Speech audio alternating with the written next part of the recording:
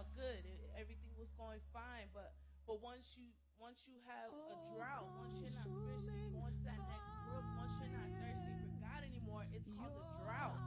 Okay? You're not getting to that next brook where God has more for you. Okay? You then become what we heard Glenn call a lap taker. That's a person who's wandering around in the wilderness taking laps when there are new levels with God. This is a drought. Okay? Without something being there, at first, without something being there at first, there couldn't be a lack. So what happens when we get what about now? What are you thirsty for? Okay? Thank God that Jesus was saying in verse 30, of whatever waters of comfort, of whatever waters of satisfaction, of whatever waters of sin, of whatever waters of the world that we drink, we'll be thirsty. So what living waters for us? Number one, living waters quench you.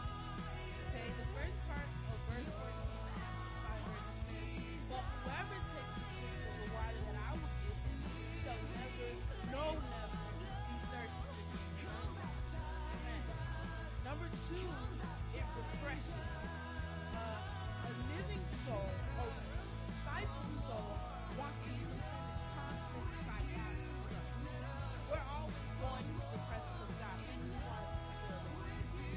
Okay, so in the Amplified version of John 4, verse 14, the second part says, with the water that I will give him shall become a spring of water, welling up, flowing, bubbling, continually for eternal life. Amen. So that means we have to keep pushing. Amen. That means we have to keep running. Amen. That means we have to get to our next brook. Amen. Come on, who's thirsty? Let's get thirsty for more of God's glory, signs, wonders, miracles, power. Let's go to that next brook with God. Let's remember it starts with us.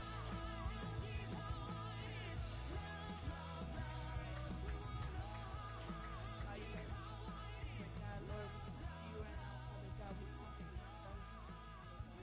Our soul wants